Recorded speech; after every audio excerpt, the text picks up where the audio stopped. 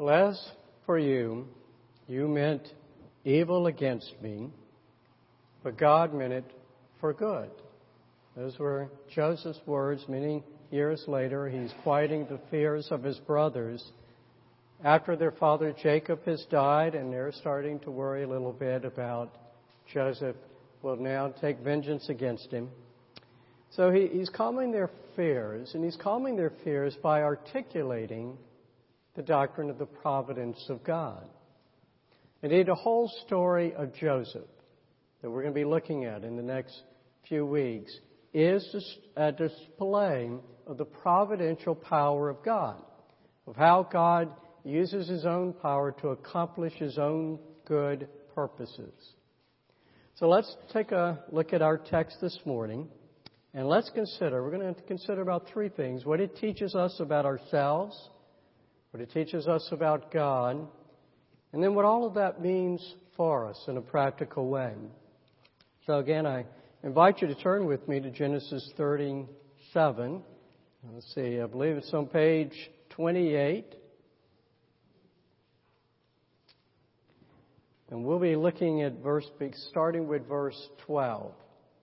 Okay, Genesis 37, verse 12. Let us hear the word of God. Now, his brothers, Joseph's brother, had gone to graze their father's flocks near Shechem. And Israel said to Joseph, "As you know, your brothers are grazing the flocks near Shechem.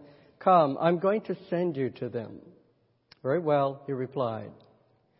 So he said to them, "Go and see if all is well with your brothers and with the flocks, and bring word back to me." Then he sent him off from the valley of Hebron. When Joseph arrived at Shechem, a man found him wandering around in the fields and asked him, "What are you looking for?" He replied, "I'm looking for my brothers. Can you tell me where they are grazing their flocks?" "They moved on from here," the man answered. "I heard them say, 'Let's go to Dothan.'" So Joseph went after his brothers and found them near Dothan. But they saw him in the distance, and before he reached them, they plotted to kill him. "Here comes that dreamer," they said to each other. "Come now, let's kill him and throw him into one of these cisterns and say that a ferocious animal devoured him. Then we'll see what comes of his dreams." When Reuben heard this, he tried to rescue him from their hands. "Let's not take his life," he said. "Don't shed any blood. Throw him into the cistern here in the desert. But don't lay a hand on him." Reuben said this to rescue him from them and take him back to his father. So when Joseph came to his brothers, they stripped him of his robe, the richly ornamented robe he was wearing, and they took him and threw him into the cistern. And the cistern was empty. There was no water in it. As they sat down to eat their meal, they looked up and saw a caravan of Ishmaelites coming from Gilead. Their camels were loaded with spices, balm, and myrrh, and they were on their way to take them down to Egypt. Judah said to his brothers, "What will we gain if we kill our brother and cover up his blood? Come, let's sell him to the Ishmaelites and not lay our hands on him.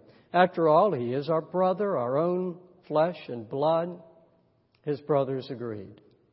So when the Midianite merchants came by, his brothers pulled Joseph up out of the cistern and sold him for 20 shekels of silver to the Ishmaelites, who took him to Egypt. When Reuben returned to the cistern and saw that Joseph was not there, he tore his clothes. He went back to his brothers and said, "The boy isn't there. Where can I turn now?" Then they got Joseph's robe, slaughtered a goat, and dipped the robe in the blood. They took the ornamented robe back to their father and said, "We found this. Examine it to see whether it is your son's robe." He recognized it and said, "It is my son's robe. Some ferocious animal has devoured him. Joseph has surely been torn to pieces." And Jacob tore his clothes, put on sackcloth, and mourned for his son many days. All his sons and daughters came to comfort him, but he refused to be comforted. No, he said. In mourning will I go down to the grave to my son. So his father wept for him. Meanwhile, the Midianites sold Joseph in Egypt to Potiphar, one of Pharaoh's officials, the captain of the guard. Let's pray. Father, we have opened your word. We pray now that your Spirit would open our minds to understand it, open our own hearts to be examined by this word. In Christ's name, amen.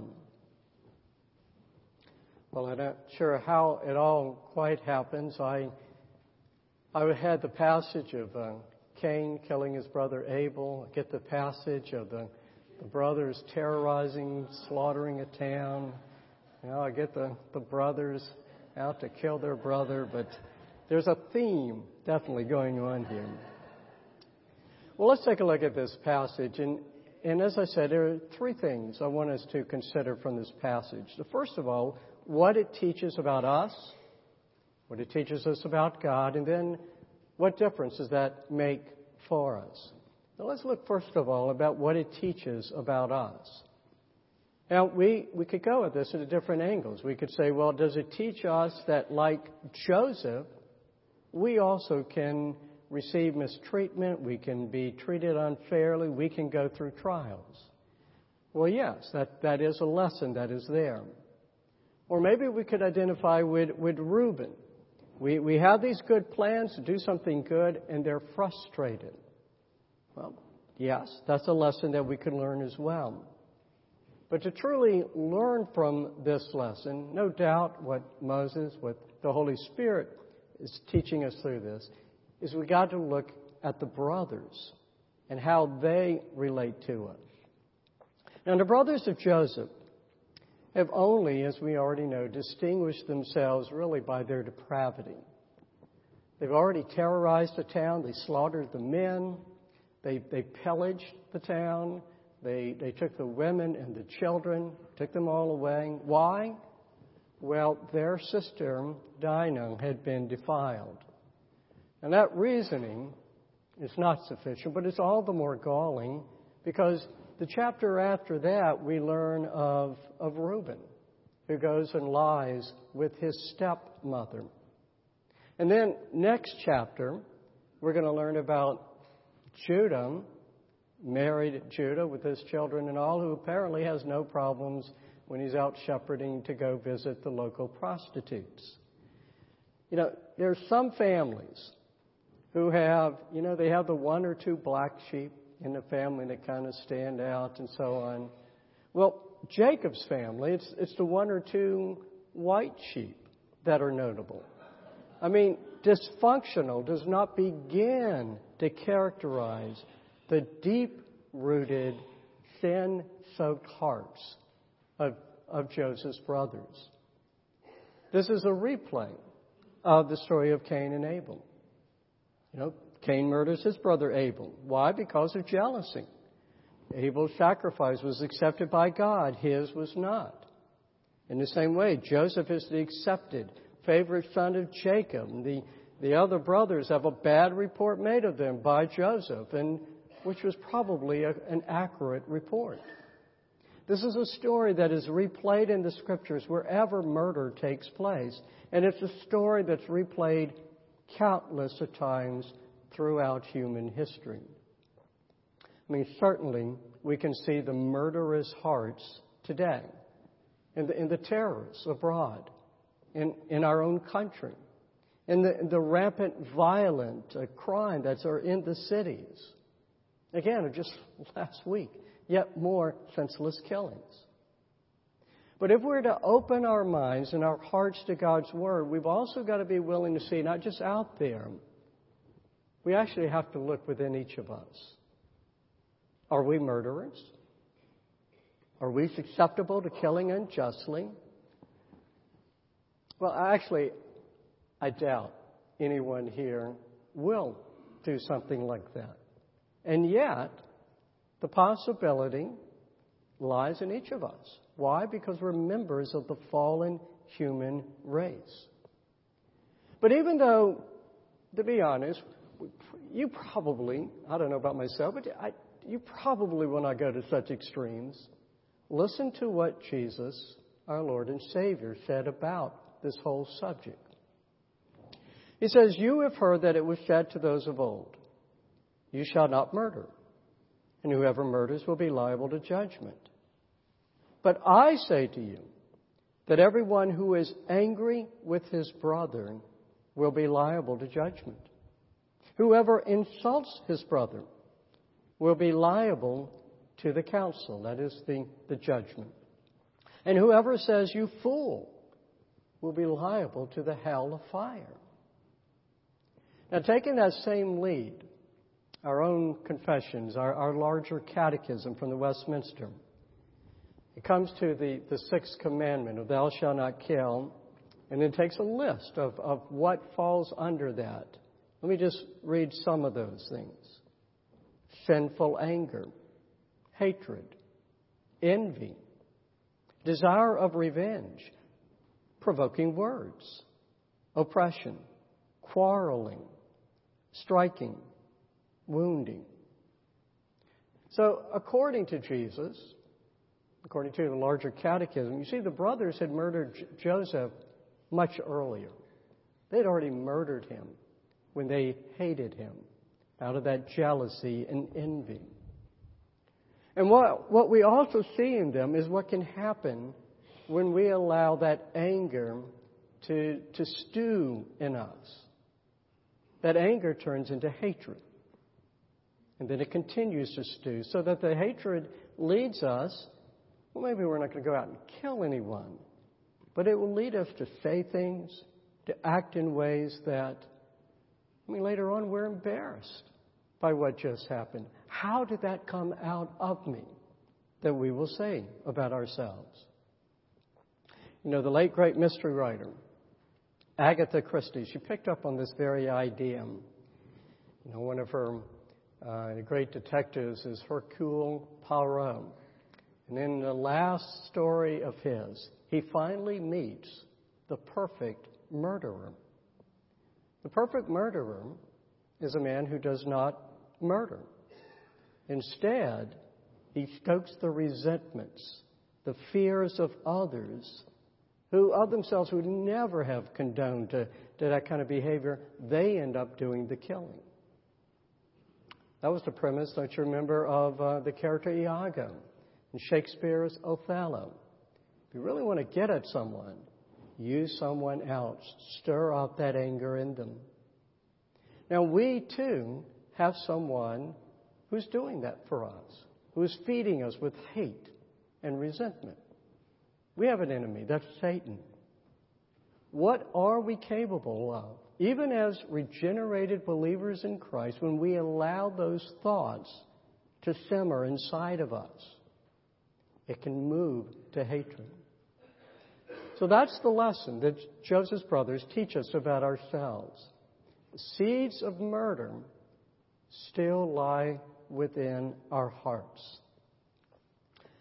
Well, what do we learn about God? Well, we've spoken already of the providence of God. And it's an interesting question, because when you read the passage, God is never mentioned, is he? He wasn't mentioned back in chapter 34 about that infamous scene of terrorizing that town. And so it makes you kind of even ask, well, where is God? Indeed, why is he absent in the times when evil rises up, when he's needed the most? Now, this is the one time in which the question is actually easy to answer. God is very present, and he's very active, not only in this scene, but again, throughout the whole story that we're going to see of Joseph's life, that he is leading the events to carry out his clear purpose. Let's go back to the words of Joseph. This is many years later again. He's looking back. He's saying to his brothers, who are a bit nervous now, he says, "Do not fear, for am I in the place of God? As for you, you meant evil against me, but God meant it for good, to bring it about that many people should be kept alive as they are today. So do not fear. I will provide for you and your little ones. So there you go. God used the evil intent of the brothers, which was to destroy a life, to carry out His good intent to preserve the lives of many, including those brothers. Now, this is called the providence of God. It's God's ability to move the course of human action so that it carries out His ultimate will. Now, in this case, Joseph identifies that will is to preserving of the Israelite clan. Years later, famine is going to come, and because Joseph's in power, he's able to bring his family in, and they are taken care of. Now, that's as far as Joseph could take the matter. He actually did not consider other dangers for his family. So, for example, if they had remained in Canaan, there was a danger of their destruction by their neighbors. And remember, they didn't have a very good reputation. There's another danger of them losing their covenant identity, of them becoming dispersed among the different people groups. So what will happen, their years of sojourn in Egypt is going to protect them. It's going to provide a secure place for them to grow, to coalesce. Indeed, it's in Egypt when this family clan of about 70 people will turn into a great nation. Now, I don't think I'm telling anyone anything new here. I mean, all of us can attest to providence, can't we? Those who are students of history. You look at the grand scale of human history and you see how seemingly small incidents literally change the course of history. George Washington referred to this. In fact, he speaks of one time that he says, if I ever get a chance and I get to retire and all, I'm going to become a preacher for providence. Why? Because of his own witness at what happened in the American Revolution. So he capitalized, actually, the term providence. Because for him and for many others in the 1700s and 1800s, they would have providence. Providence equaled God. God was providence. Indeed, Washington was so convinced about this, he said, the hand of providence has been so conspicuous in all this, and he's talking about the strange changes in the war. As far as he was concerned, they never should have won that war. Anyhow, he says, it is so conspicuous in all this that he must be worse than an infidel that lacks faith. And who here will not attest to it into your own life? You look back into your life, you look back at certain troubles that you went through years ago, and you can even now say, I see how those troubles worked toward my good. You think of, chance occurrences that led to a change in your fortunes. I think of myself just walking down the street, happening to see a sign of a particular church, and it changed my whole life. What happened? Because I walked through those doors. And you could say the same. God knew, you have said. God knew I wasn't ready for this, and so He caused these little problems to happen, and so I didn't get myself into greater trouble. God protected me when I did this, or when God caused that to happen. God led me to whatever it might be. God brought so-and-so into my life when I was least expecting it. You look back into the past, and you can see God's work. Now, I grant it, there are some things we look back into the past, and we still scratch our heads. Maybe why a loved one died, why certain misfortunes took place. But on the whole, we believe ourselves, don't we, to be stronger, to be better, to be wiser, if not happier.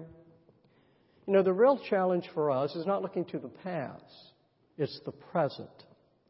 It's seeing the hand of God at work now. We look out at the world. We see the madness of terrorism, of ISIS. We look at our own country, where we see long-standing Christian beliefs and values we grew up in how they have moved from being the standard of our society to now being treated with disdain, even being punished for upholding those. And where is God? Where is God? What is He doing? Why is He not doing anything? Why isn't He stopping all this? Let's go back to Joseph. How do you think Joseph felt in the pit at that moment? Was he thinking, I know God's good intent is taking place here. This is all working to God's will. Well, we don't know. The only thing we know about Joseph is the same thing we're going to see throughout the story in these next chapters, is that whatever happens, he remains faithful to God. He does not slip into the immorality of the culture around him. And most importantly, he does not give way to bitterness. He does not develop a murderous heart. Even when he gains the power, even seemingly the right to do so, and he's got his brothers in his clutches, he did not develop that heart. He did not let bitterness stew in him. It is that kind of heart that truly changes the course of history, both in individuals and the world. That was the heart of Nelson Mandela, who chose to forgive his oppressors after years of being in prison, and then to lead his followers to forgive. And that averted the expected bloodbath that was supposed to have taken place in South Africa when he rose to power. That was the heart of the Christians at Emmanuel Baptist Church down in Charleston, just a little over a year ago, who chose to forgive, not only to forgive, to even witness the gospel to the murderer of their pastor and of their brothers and sisters. And so what happened? They stunned a nation. And they averted, no doubt, potential violence in Charleston. It is such a heart in many followers of Jesus Christ who have covered a multitude of sins for the love and with the love of Christ, who have forgiven enemies, who have responded to hate with grace. And we can let bitterness stew in our hearts. And what happens? We become murderers in the sight of God, whether we act upon it or not. Or we can choose to forgive. Or we can choose to let God's grace stew in our hearts. And so we become true sons and daughters of our God. And we can do that when we trust in the providence of God. No one's getting away with anything. God is causing all things to work even for our good and for His glory. So we learn about what is in our hearts, or what's potentially there in our hearts. We learn of God, of His great providence. You see, there's a third thing for us to pick up on. It teaches us about God and His promise. Remember the overarching story that's taking place from the beginning with Genesis here? We know the rest of the story after Joseph, don't we? As Paul Harvey would say it. We know that the people, what's going to happen? They're going to become enslaved in the very country that has preserved them. And then what will happen? There will be a Savior who will rise up, Moses, who's going to lead the people out of Egypt, back to the promised land. How does it get its name? It's the land that was promised by God. Who's going to raise up this Savior, Moses? It is God. And God will tell Moses, here is how I want you to refer to me when you speak to the people. Tell them that the Lord, the God of your fathers, the God of Abraham, of Isaac, and of Jacob has sent you. Why is that important?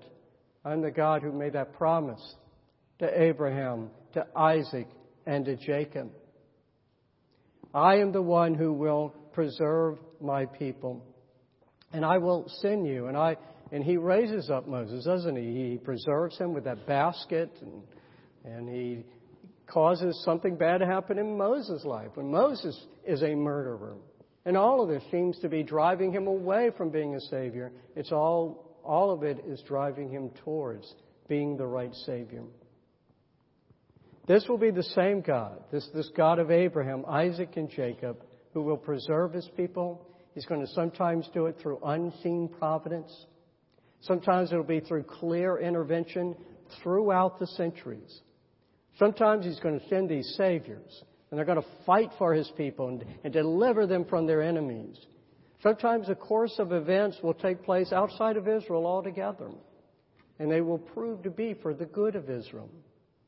In whatever manner, that promise made to Abraham and Isaac and Jacob, that God, He's going to give them many people, that they're going to have an inheritance that will bless the whole earth, that promise will live on, even when it seemed to have died. So that someday, by providence, a baby boy will be born to peasant parents who providentially come from the royal lineage of David. And he will be born under an empire that will provide stability in an otherwise turbulent land. And this baby boy will grow up, and he will have a ministry that will fulfill all of the Scriptures providentially. All of the prophecies about where he will come from and how he will carry out his work, how he will die, how he will rise again will take place. And he who has eyes to see and ears to hear can look back over the pages of Scripture and over the pages of all history. And we can see how all the events, by God's providence, they were working towards the coming of the Messiah, Jesus Christ, who did carry out that great work of redemption, just as it was promised since the fall of man. And he and she will trust that whatever is taking place right now, whatever is going to take place, is serving the providence of God to complete that promise. Christ came here the first time to bring redemption. He will come again at the end of history, and he will set up a new heaven and a new earth so that all the promises made to Abraham, Isaac, and Jacob will be fulfilled in him. It's with that kind of hope that the follower of Christ remains obedient, keeps the faith, trusts in an all-powerful providence of our God to carry out His good and pleasing will. We give you thanks, our great God, for your sovereign power, for that work of your providence, to carry out your will, not anyone else's will, but yours. We thank you for our Lord Jesus Christ, the one who is the fulfiller of the promise. In His name we pray. Amen.